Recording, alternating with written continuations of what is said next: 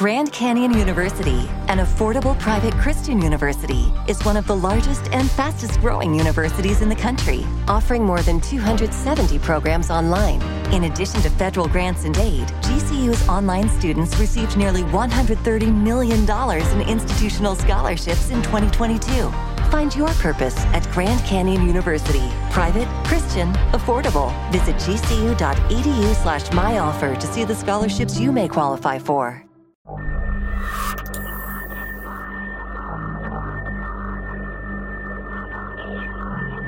This is a horror fiction podcast. By listening to our stories, you are choosing to be frightened and disturbed for your entertainment. You do so at your own risk. Brace yourself for the No Sleep Podcast.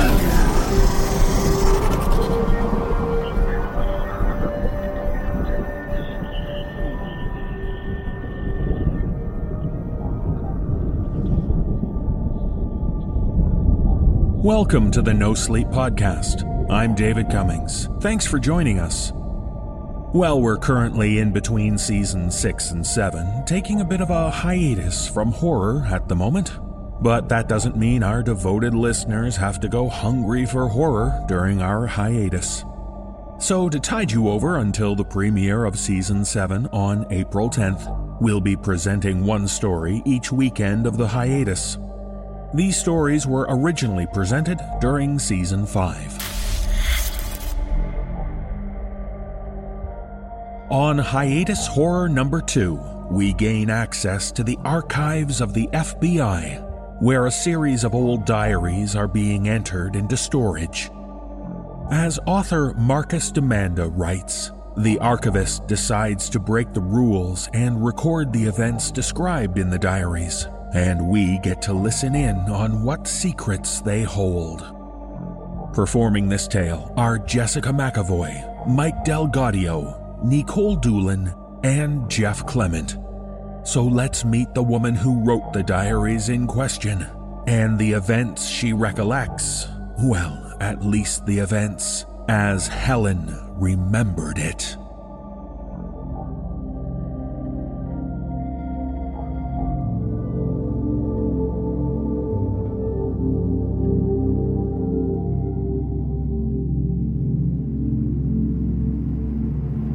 My working name is JSW, tag number 648.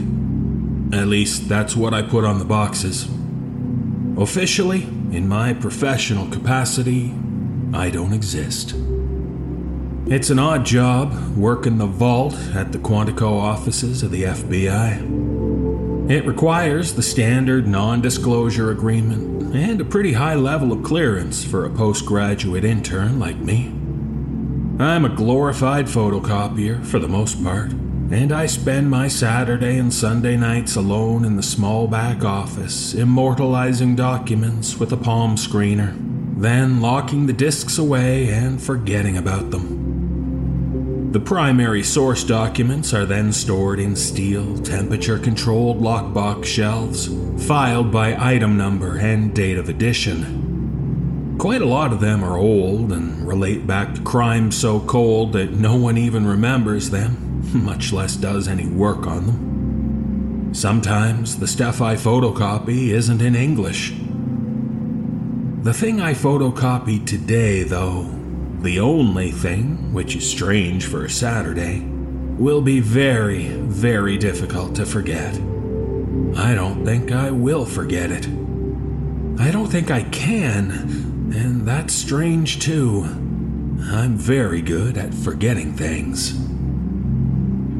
My boss indicated the box and said, "Just the ramblings of a long-dead crazy woman. Wouldn't even bother you with it if we had something real to archive tonight. Feel free to cut out early when you're done." So, the label on the box reads, Item Diary, 3 volumes, red leather and unlined paper, dated June 11, 1912 to June 11, 1972, handwritten in black and red ink. Delivered to the Quantico offices of the FBI, April 12, 2015, by Maribel and George Jameson. Discovered among other books in a packing box in the attic of their home, 895 Wainwright Lane, Roanoke, Virginia. Relocated to Special Investigative Securities, April 14, 2015. Original preserved, officially, quote, lost in the transfer. Contributing parties compensated out of the Auxiliary Security Trust Fund. Non-disclosure settlement reached with contributors. All selections are to be photocopied, relevant sections electronically bookmarked. There's something wrong about this job. And now that I've photocopied the relevant sections of the old diary before filing it away to be swallowed by time, I'm gonna do something that can be only described as rash. I have no idea how old this vault is, but if it's any indication, there are computer discs on wooden racks here that are the size of vinyl records. There are actual Betamax videotapes, films on projector wheels, and even an old reel-to-reel cassette recorder next to a bag full of unlabeled blank tapes. I took one apart just to be sure there wasn't enough metal inside them to set off alarms on my way out. Because tonight, I'm going to record Helen's words, and I'm going to smuggle them out of here. I don't know why. I don't know what I intend to do with them. It's just crazy. But it also seems right. So, here goes nothing. Tuesday, June 11, 1912. Today, I'm 15 years old. I can hardly believe it. Even as I record this milestone in my very first diary, my pen hovers reluctantly over the beautiful cream-colored paper. I can smell the lamp oil as I write these first words by my open window, the fresh nighttime air lit by fireflies. It's so permanent, putting the words down. I cannot undo them, and so I tell myself I must be careful with my penmanship, and I must not lie. Let nothing ever come from me but the simple truth. For the most part, it has been a very agreeable birthday, and I am very happy. Luke Bridgewater was there, just in from law college and dressed as though it were Sunday and he'd come straight over from church. He was a perfect gentleman, as he always is. He brought me flowers as usual, and presented me with a most gaudy little music box, which I believe I'll leave closed, except for when he's around. Father let him kiss my hand, which was both awkward and sweet. Father would see me marry him in 2 years, and I suppose I must. Only 4 years separate us, and those years won't matter so much when I'm older. At least, so says Mother. I must trust her in this, as I do not yet believe it myself. But I received this special gift, this diary, from my special friend Alistair. He does odd jobs for my father, and walks me home when I'm done assisting Mrs. Traynor in the afternoons. Alistair's fixing up that old schoolhouse. He's very handy, and very clever at finding work wherever I happen to be. When I confided in him last week that I felt the need for a diary, he'd said nothing at all. He'd only smiled, in that soft, sneaky way of his. Got a touch of the devil, that one, Mother often says. But I swear, I think she's half taken with him herself. He comes from no one and nowhere. Just a boy off the trains, only 3 months older than me. His parents and kin are dead. He will not say from what. And so he comes to us as a pair of trained hands, ready for a man's work. People do love him, though. He's so charming, with never a bad or false word for anyone, not even for Luke, although I suspect they hate each other. Father tolerates him. I still wonder that today he even allowed Alistair into the house. It was a bold move giving me this thing. I've never had one before. Father certainly never would have given me a diary, although he has not specifically forbidden me from possessing one.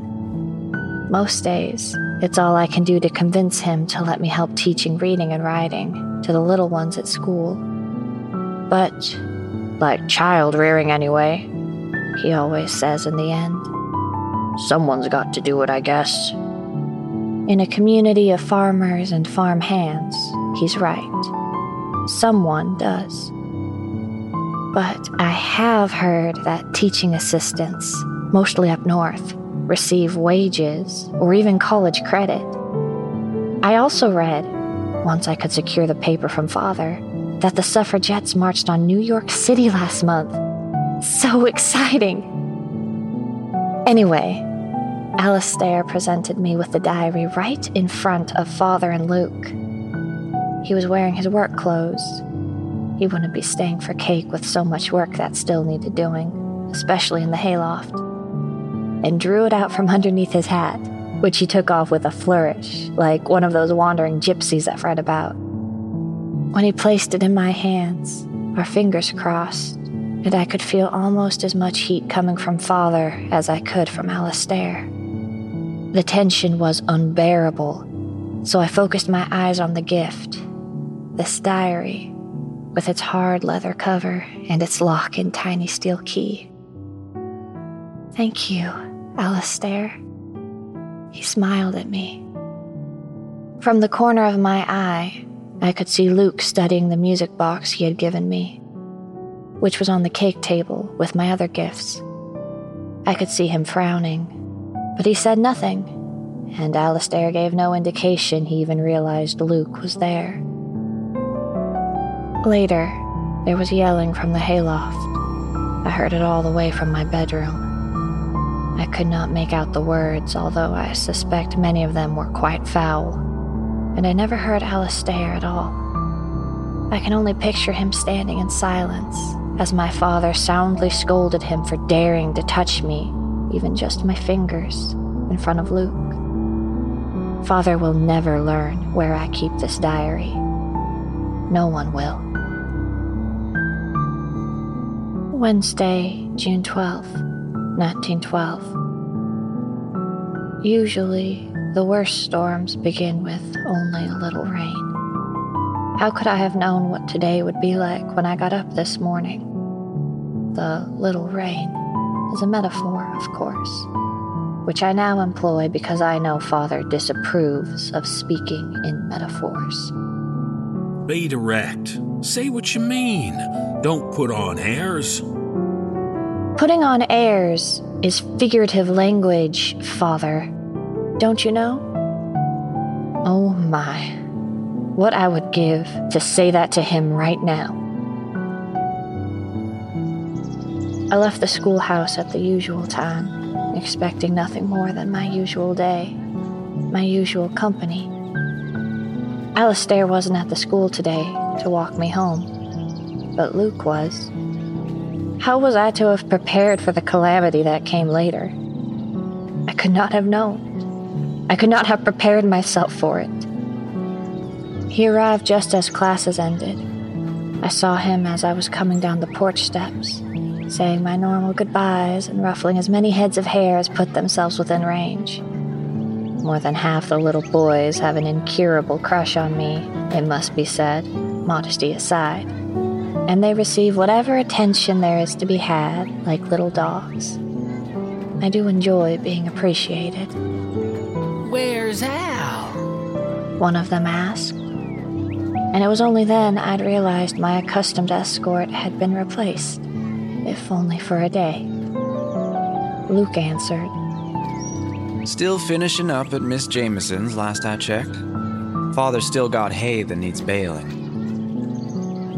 Father. He's not your father yet, Luke Bridgewater, I thought. He held his hand out to me, the second time in 2 days. I knew, or suspected, that I was supposed to take it. Father had permitted this only yesterday, along with the kiss, and so I did. It is not in me to be disobedient, wherever my innermost thoughts may run, nor to show discourtesy to a gentleman. I did not think so at the time, anyway. I'd thought of coming on my horse so we could ride together. Good thing you didn't. I'm not exactly dressed for riding. I was instantly appalled by the rudeness of my comment, honestly spoken though it had been. "I'm sorry," I started. He chuckled. No, you're right. I'm glad I remembered in time. Silence. Helen, I'm trying. You do know that. Yes, you've been nothing other than kind to me ever since we've known each other. I reminded myself it could hardly be considered his fault that he was older than me. It's just, I do not love you, I thought to myself. Not another word was spoken until I was delivered safely, as ever, to my own doorstep. I'll be going back to school tomorrow. First train back to Boston in the morning. I may not see you again until Christmas. I did not know what I was supposed to say, but I turned to face him before he left. I stood at my door, wondering what words would emerge from my addled brain. "Be safe, Luke Bridgewater." He tipped his hat. I will. You do the same, Miss Jameson. And he left. That was the little rain. The storm came later. I thought I could write about it, but I cannot. Not in any detail. Poor Alistair. I thought Father would kill him. I was sure of it. I cannot even write the words to describe it. It was terrible.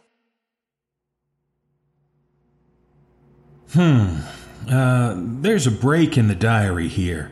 It's a gap of empty space. It seems to indicate the passage of time. Handwriting looks like it's from the same hand, but as it resumes, Miss Jameson's flawless red ink cursive, it's replaced by lines hastily scrawled in black ink. He's there. I see him. He's holding a lantern, beckoning to me. Just outside my window, on the road. I must go to him. If Father discovers him before I do, I cannot bear to think of it. There is no time, no rational thought. I have to get him away from here. Again, more blank space, another lapse in time. The account resumes, now in manuscript form, yet almost illegible.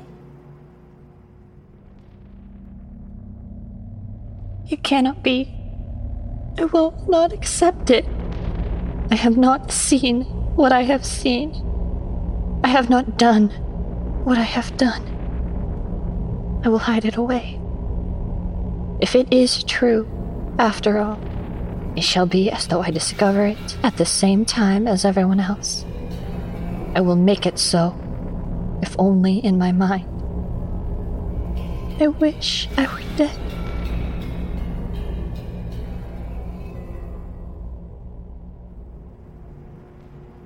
Now, Miss Jameson's red ink cursive resumes after 2 blank pages and the passage of a full year.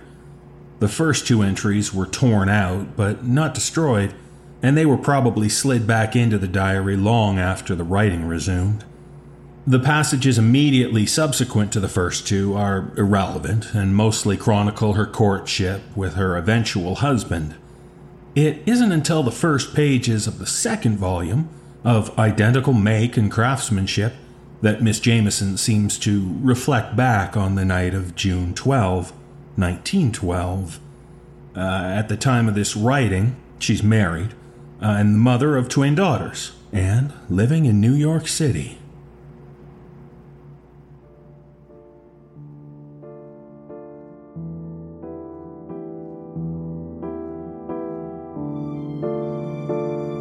Monday, May 17th, 1920. Fancy finding this at the local Woolworth's 5 and 10 cent store. It seems a perfect match to the previous book, too often neglected with the demands of daily life. And it so often seems a waste of time, writing for an audience that does not exist. What would I do if these words should ever be discovered? It is an indulgence, fraught with foolishness and peril. But those are the thoughts that belong to Father. I owe them to him. Today, I find myself with time for such indulgences, and for such perils. It remains nothing short of a miracle that I still have my first diary, mostly intact. But I never looked back on entries previously composed. The worth is not in the preservation of thoughts and events, I suppose, but in the calming effect of putting them down. Or maybe not. I should not believe the truth of memories I see only in my dreams, if not for the first entries I had written. Rereading them now, I know that I have buried something of my essential self, and denied myself the truth I had promised when I began these writings. What gain is to be had by remembering such things? Nothing, Father would say. And so I shall record them in full, and not apologize. Nothing in my memories suggests I was at fault for any of it. I shall be like the suffragettes, and claim my life as they have done. But I shall not wait. I shall do this now. This is what happened. I must here recall that I did, in fact, hear the exact words that Father unleashed upon Alistair after giving me the diary and taking my hand. They are not pleasant to bring to mind, nor to put them upon the page. Son of a bitch!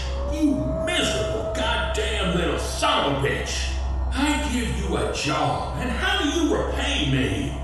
You will not approach my daughter again! Never! Or I will cut your fucking balls off! Leaning out the window, I listened for Alistair's voice, speaking in defense of his honor, but I did not hear him at all. From Father, there was more. Much, much more. Until I could do naught but retreat to my bed and wrap the pillow and sheets about my ears. Alistair. How I wanted to console him, to apologize for my father's awful words. Poor Alistair, without parents of his own. How disappointed I had been when it had been Luke who had come to collect me the next day. How relieved I had been to reach my home, to be rid of him, so that I could inquire after Alistair's well-being. By then, Alistair was stacking the tied and packed hay bales in the stable barn. I saw him through the ground-level window beneath the loft, an inside shadow by the dim light of dusk. Where is Father? Mother was in the kitchen, cutting a slice of cake and laying it out on a napkin instead of a plate. It was a day old, but likely still good. She did not put a fork in it. She poured fresh, warm milk into a glass. She put the glass and the cake into my hands. Your father was a monster last night, but he's gone for now. Off to the market to try to cash in on the seed surplus. He took Benji with him, so they'll most likely be picking up some things as well. You run this out to Alistair and let him know we're good and sorry for him, and for your father's unspeakable behavior. Benjamin was my older brother, and Luke's best friend. It was good that he wasn't here. Still, I looked to the door, dreading to see Father's wagon pulling up even as we spoke of me doing such a rash, unthinkable thing. It'll be more than an hour, and it won't be me Alistair wants this cake from. Go on now. And so I went. I hurried to the old barn, carrying our peace offering ahead of me with my heart thumping like a horse spoiling behind the gates at the Maryland races. But when I came in through the wide front door, I did not, at first, see him. Alistair? Alistair Hutchinson? Up here. That you, Helen? The question, as well as the tone, which was unaccountably unconcerned, riled me. Of course it is. Who else do you know that sounds like me? No one. No one at all. I could hear, rather than see, that smile of his, born of both good humor and mischief. His face appeared at the ladder hole, looking down. A mess of sweaty black hair and bright blue eyes regarded me pleasantly. He started down. He wasn't wearing his shirt. I turned away, embarrassed. Good Lord, Alistair! I kept my own smile in check. I heard him slide down the last 5 feet of the ladder. Is that for me? He peered over my shoulder. He smelled like work and horses and hay. A good smell. It is. I was sent here to say how sorry we are, my mother and I. I was to tell you we regret my father's behavior toward you last night. Oh, I don't really blame him. Who am I anyway? I got no apprenticeship. I won't be going to law college. I heard him retrieve his blue work shirt from a stall door and put it on, drawing his suspenders up after, but leaving the middle unbuttoned. I turned back around and gave him the cake. It should still be good. He took a finger's worth. He grinned with his mouth full, nodding. Well, it's been a long time since I had cake. Thank you, Miss Jameson. He wasn't a gentleman at all, which made me giggle like a girl much younger than 15. What happened to calling me Helen? Thank you, Helen. He set the cake down and nodded to the milk. I handed it over and he drank. Oh, I needed that. Been at it all day in here. And, against all common sense and propriety, I approached him, stood right in front of him, looking into those blue eyes of his that seemed somehow to safeguard a secret pain behind all that mischief. I truly am sorry. I am, and not just because Mother sent me to say so. Ah, it's all right. It ain't like he's dismissed me. I'm still here, just... Not allowed to speak with me. What's he afraid of anyway? I'm sure I could not say. He brushed my hair behind my ear with a casual hand. He took my hand and placed it on his chest. Then he pulled me close by the back of the neck and kissed me. Maybe this? My breath caught. I let it out, laughed a little.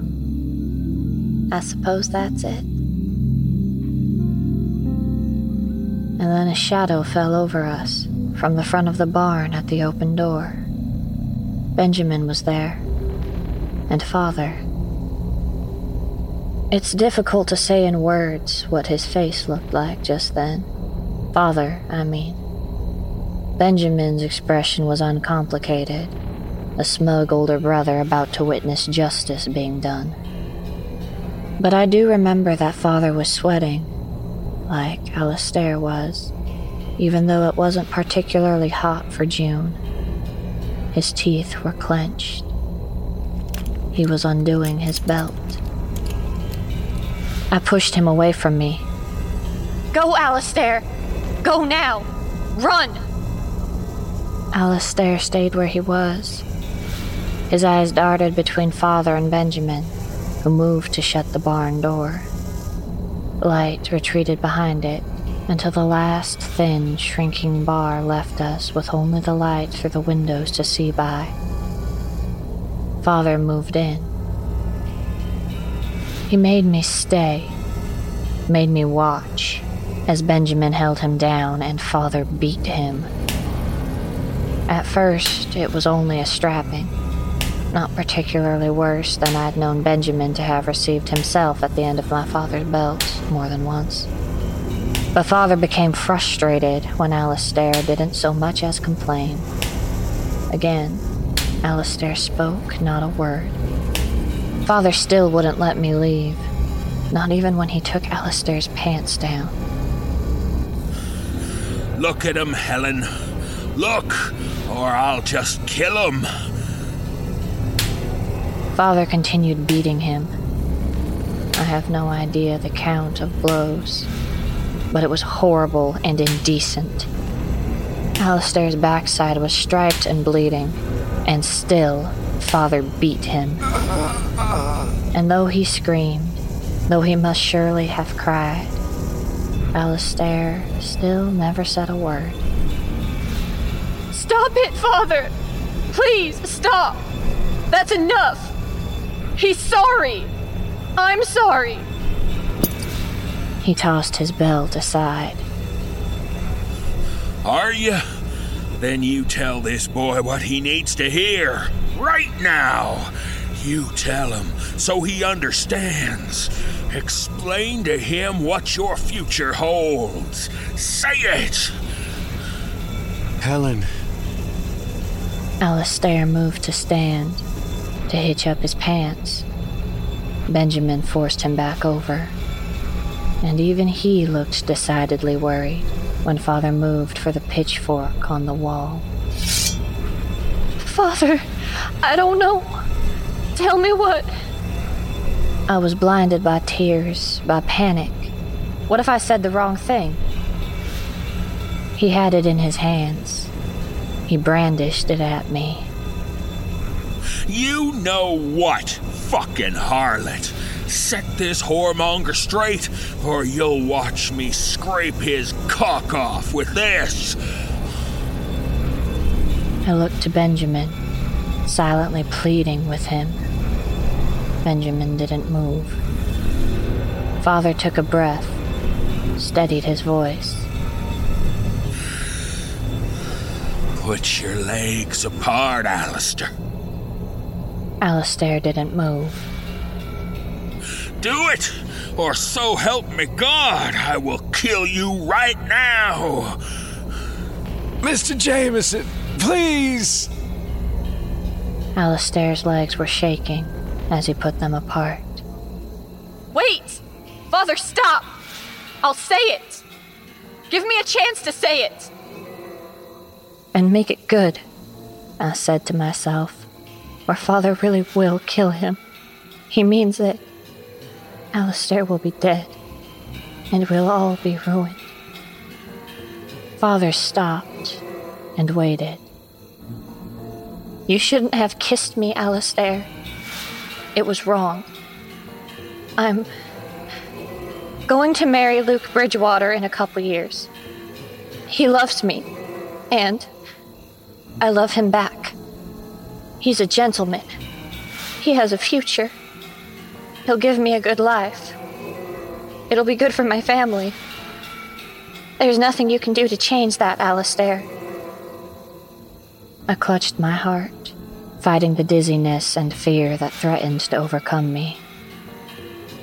Alistair wouldn't believe it. I knew that, but he didn't have to.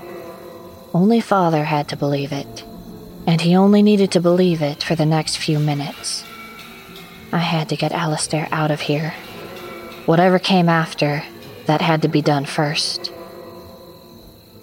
Father nodded at me and drove the pitchfork into the unprotected flesh of Alistair's backside just once.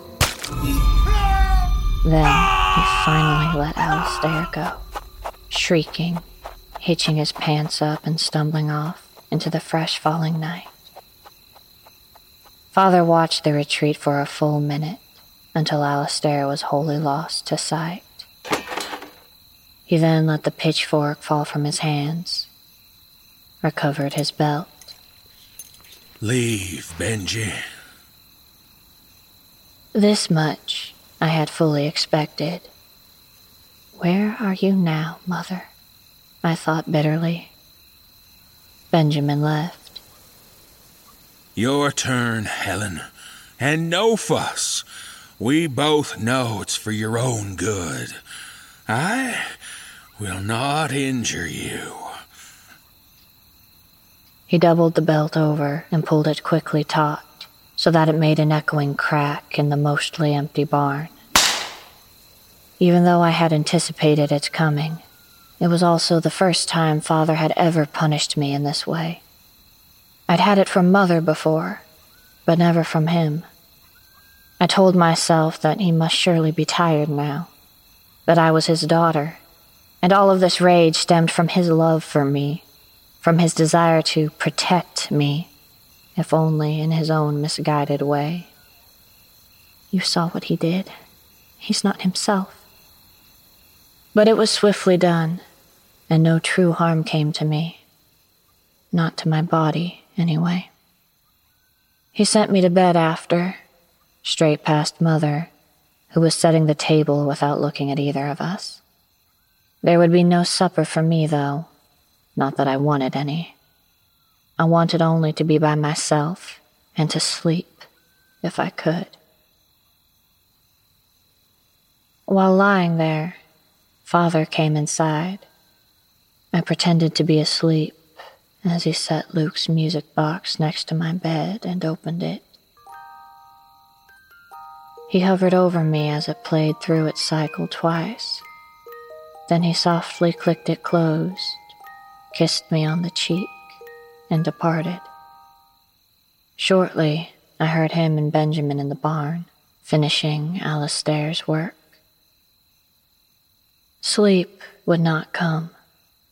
After trying for hours to cry myself to sleep, impossible to tell for how long exactly, with all the thoughts and emotions running through my head, I found that I could, with effort, position myself in the chair by my window and the little study table. I recovered the diary from its hiding place and opened it to where I had left off the day before. I recounted the events of the day as far as I could at the time. I was younger then. When I was 15, it was harder to write, or speak, or even think about ugly things, no matter how true. But what I did write did not take me too long. I was grateful that I was not disturbed by my father again. There was still lantern light coming from the barn. Eventually, as weariness at last began to creep up on me, I heard the lantern crash down. I saw the barn go dark. Muffled curses, cleanup, clatter, and fuss, as Father would have said. My eyes were shutting of their own accord when the next light appeared. He was holding it aloft, a glass jar filled with swirling little yellow-green lights, living lights, firefly lights. It was Alistair. He was beckoning to me. The jar in his beckoning hand glowed so that I could see his face, although cut by shadow. The jar had a thin metal handle affixed to its lid, like a bucket. 6 or more of these strange, unearthly vessels glowed in a basket at his feet. He hung the first jar on a branch of the tree nearest our house at the end of the lane. Was I awake? Was this a dream? This image of Alistair made no sense, but I was afraid for him. In case it was a dream, I quickly scribbled a few lines in the diary as I tried to make sense of what I saw. He didn't call to me with his voice.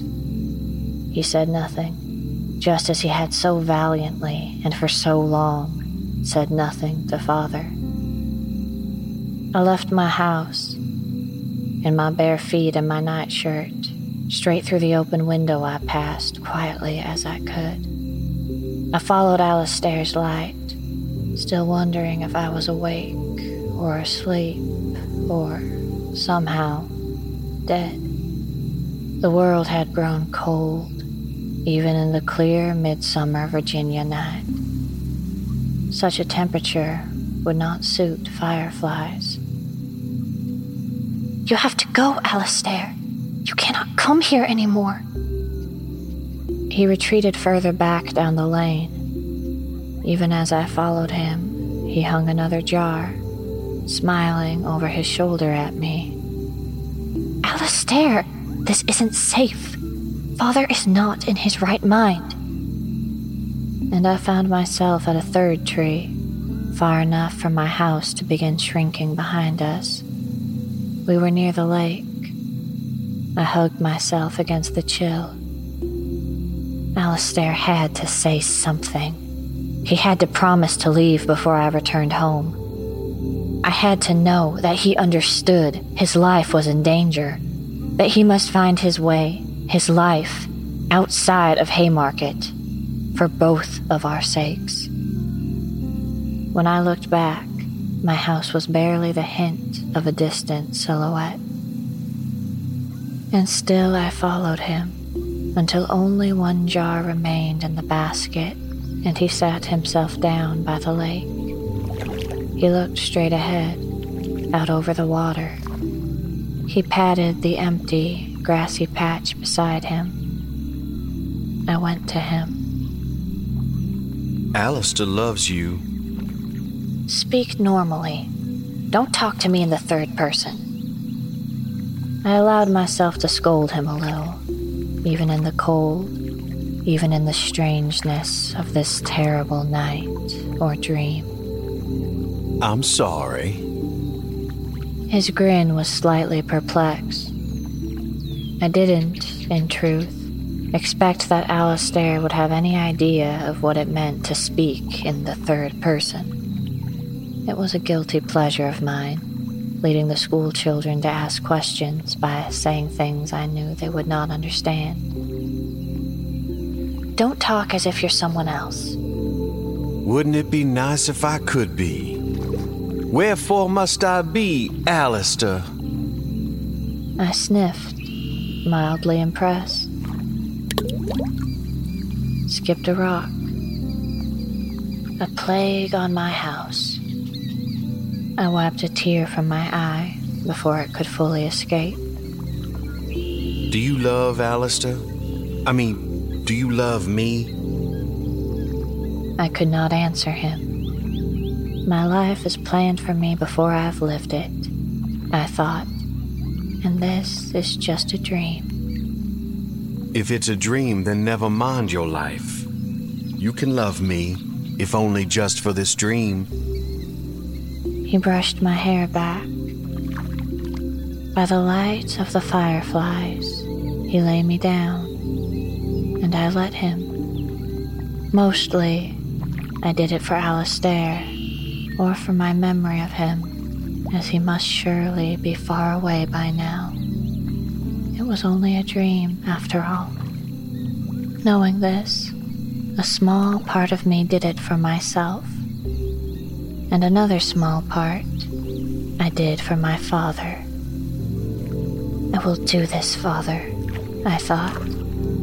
Here, you cannot stop us.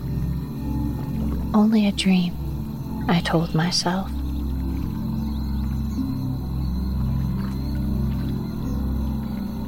There was very little blood.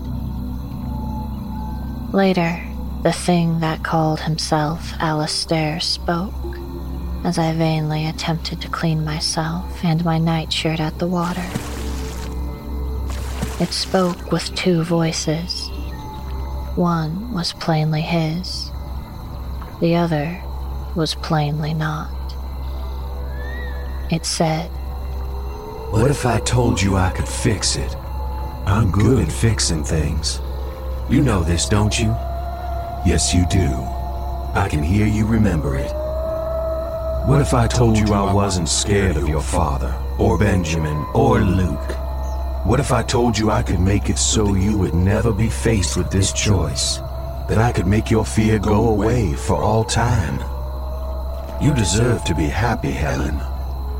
What if I told you I could simplify things? What if I told you I already had? Part of me believes I should not recall such things. I remind myself again what will happen if these writings should ever be found. Truth they may be, but that won't keep me from incarceration at their discovery, either in some unimaginable prison or in an asylum. But I have set forth on this venture. I will see it through. It is the simple truth as I remember it. I ran from him, leaving him at the water. I did not look back. There was blood still on my nightshirt and also on my hands, which had worked so vigorously to wash it all away. But water, by itself, would not do the trick. I fled back down the lane, homeward bound.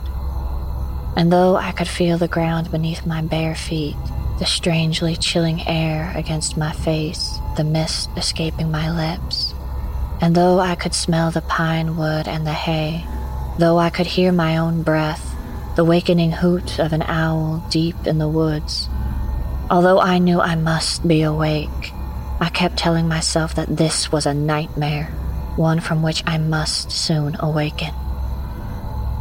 When I did, I hoped I would not scream and raise the house.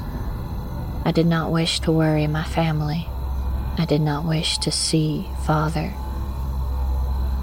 It came to me, just then, as my house reappeared at the end of the lane. I remembered the noise from the barn, the clatter and the crash of a lantern, the muttering and curses. And so it was there that I turned, childish and foolish as I knew it to be.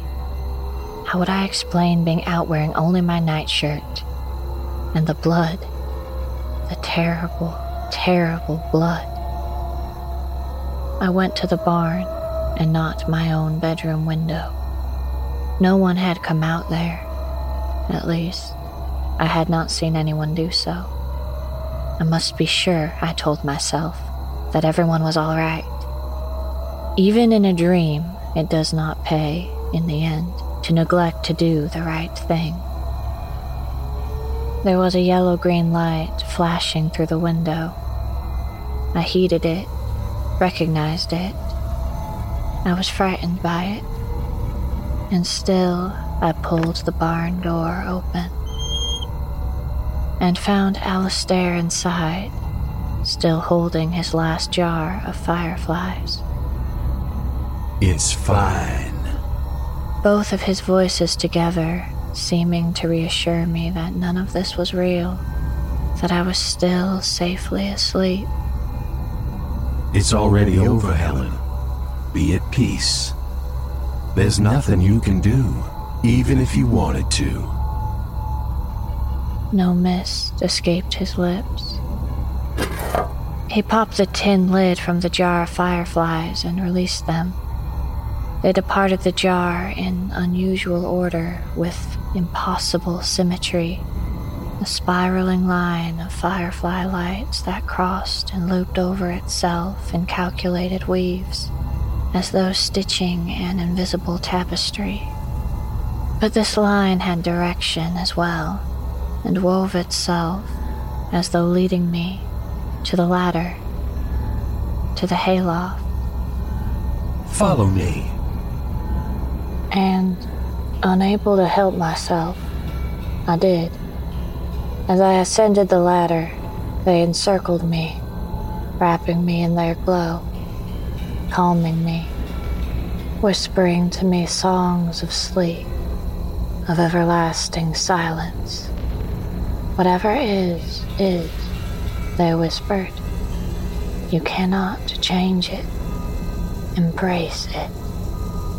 He was my unsettled account. Alistair was ahead of me now.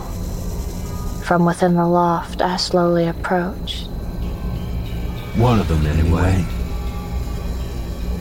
I reached the top of the ladder, looking down, finding Alistair still unaccountably there.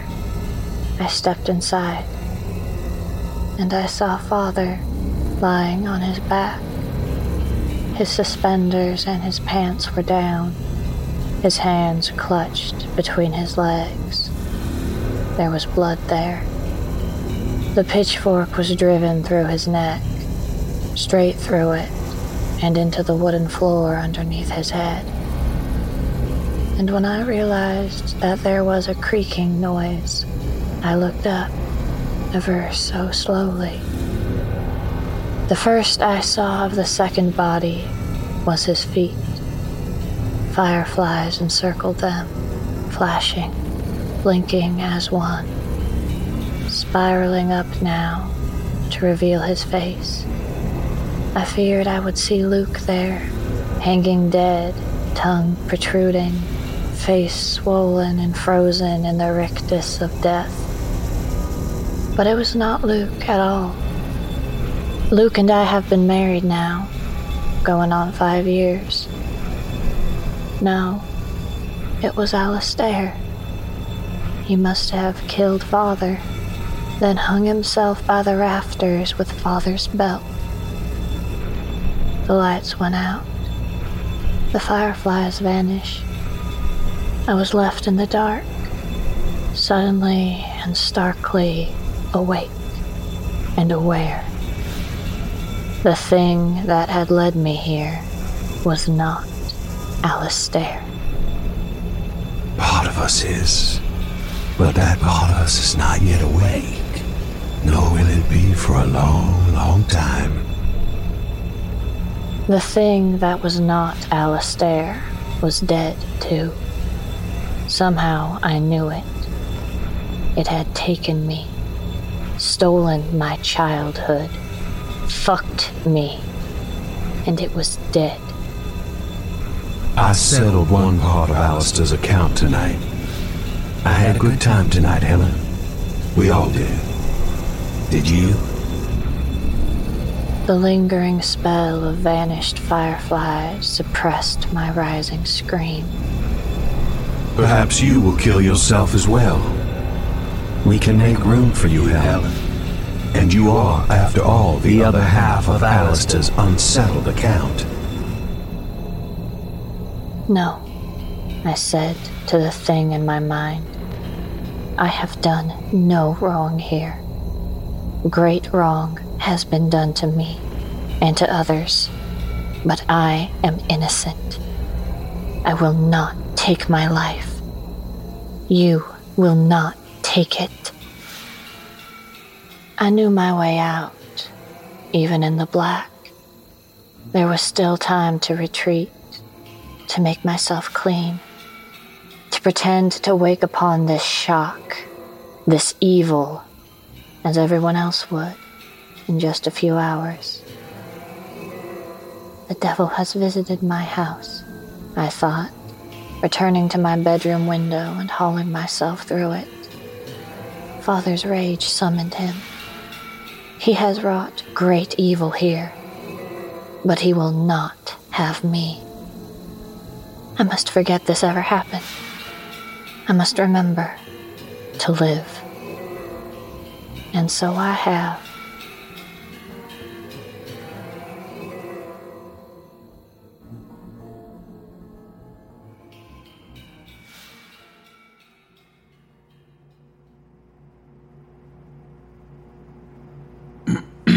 Okay, this second volume of Helen's diary, and later a third, were largely filled with no further mention of Alistair Hutchinson.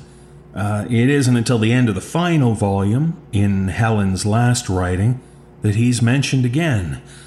There was, however, this oddity, written several years before that.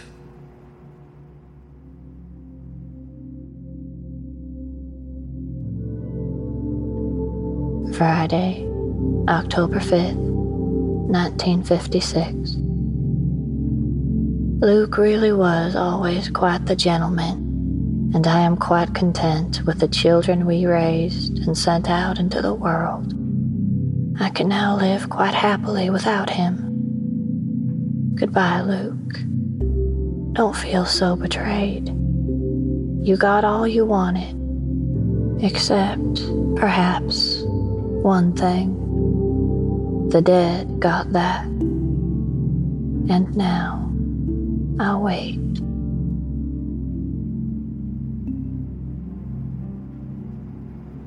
Okay, Helen would have been 75 at the time of this last composition. Her script is verified, although age has given it a slightly faltering quality. Sunday, June 11th, 1972. I saw him today, one last time. I've waited so long. I've lived a life since he left me. He told me, dear old Alistair did, that it really was him this time. He needed nothing from me. He only wanted to see me, and for me to see him. He promised that he had kept me safe. The others wanted to end me long ago, he said, but he wouldn't allow it. I told him I loved him, and it was simply true. It was always true. Sad. The things we want and can never have. The world can be so cruel, so unforgiving. I hope the kids are happy.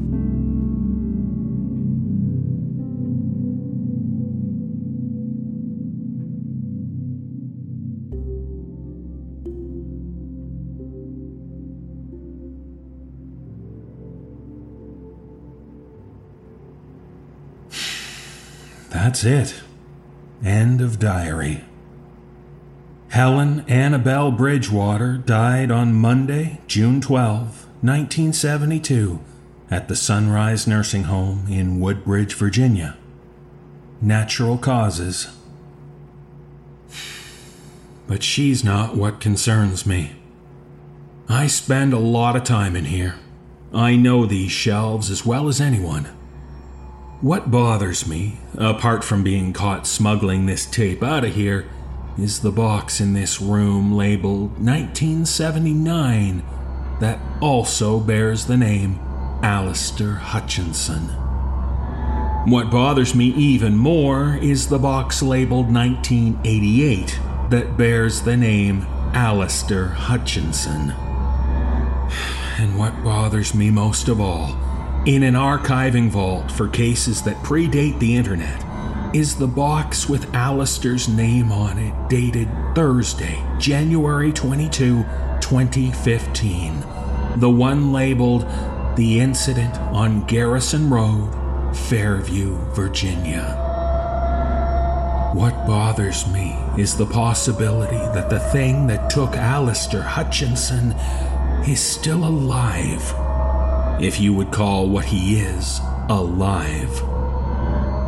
What bothers me is that I believe what Helen remembered was true. Every last word.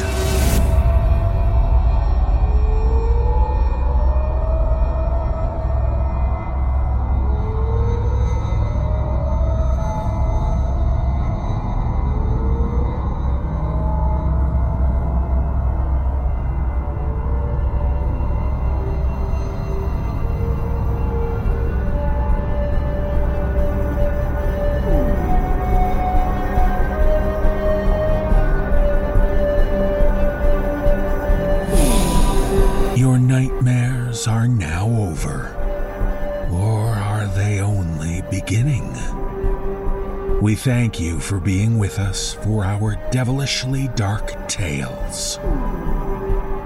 If you would like to find out how you can hear the full-length versions of our audio program, please visit the NoSleepPodcast.com to learn about our Season Pass program. 25 episodes, each over 2 hours long, and 3 exclusive bonus episodes, all for only $19.99. On behalf of everyone at the No Sleep Podcast, we thank you for listening. Join us again next week when the darkness pulls you away from sleep.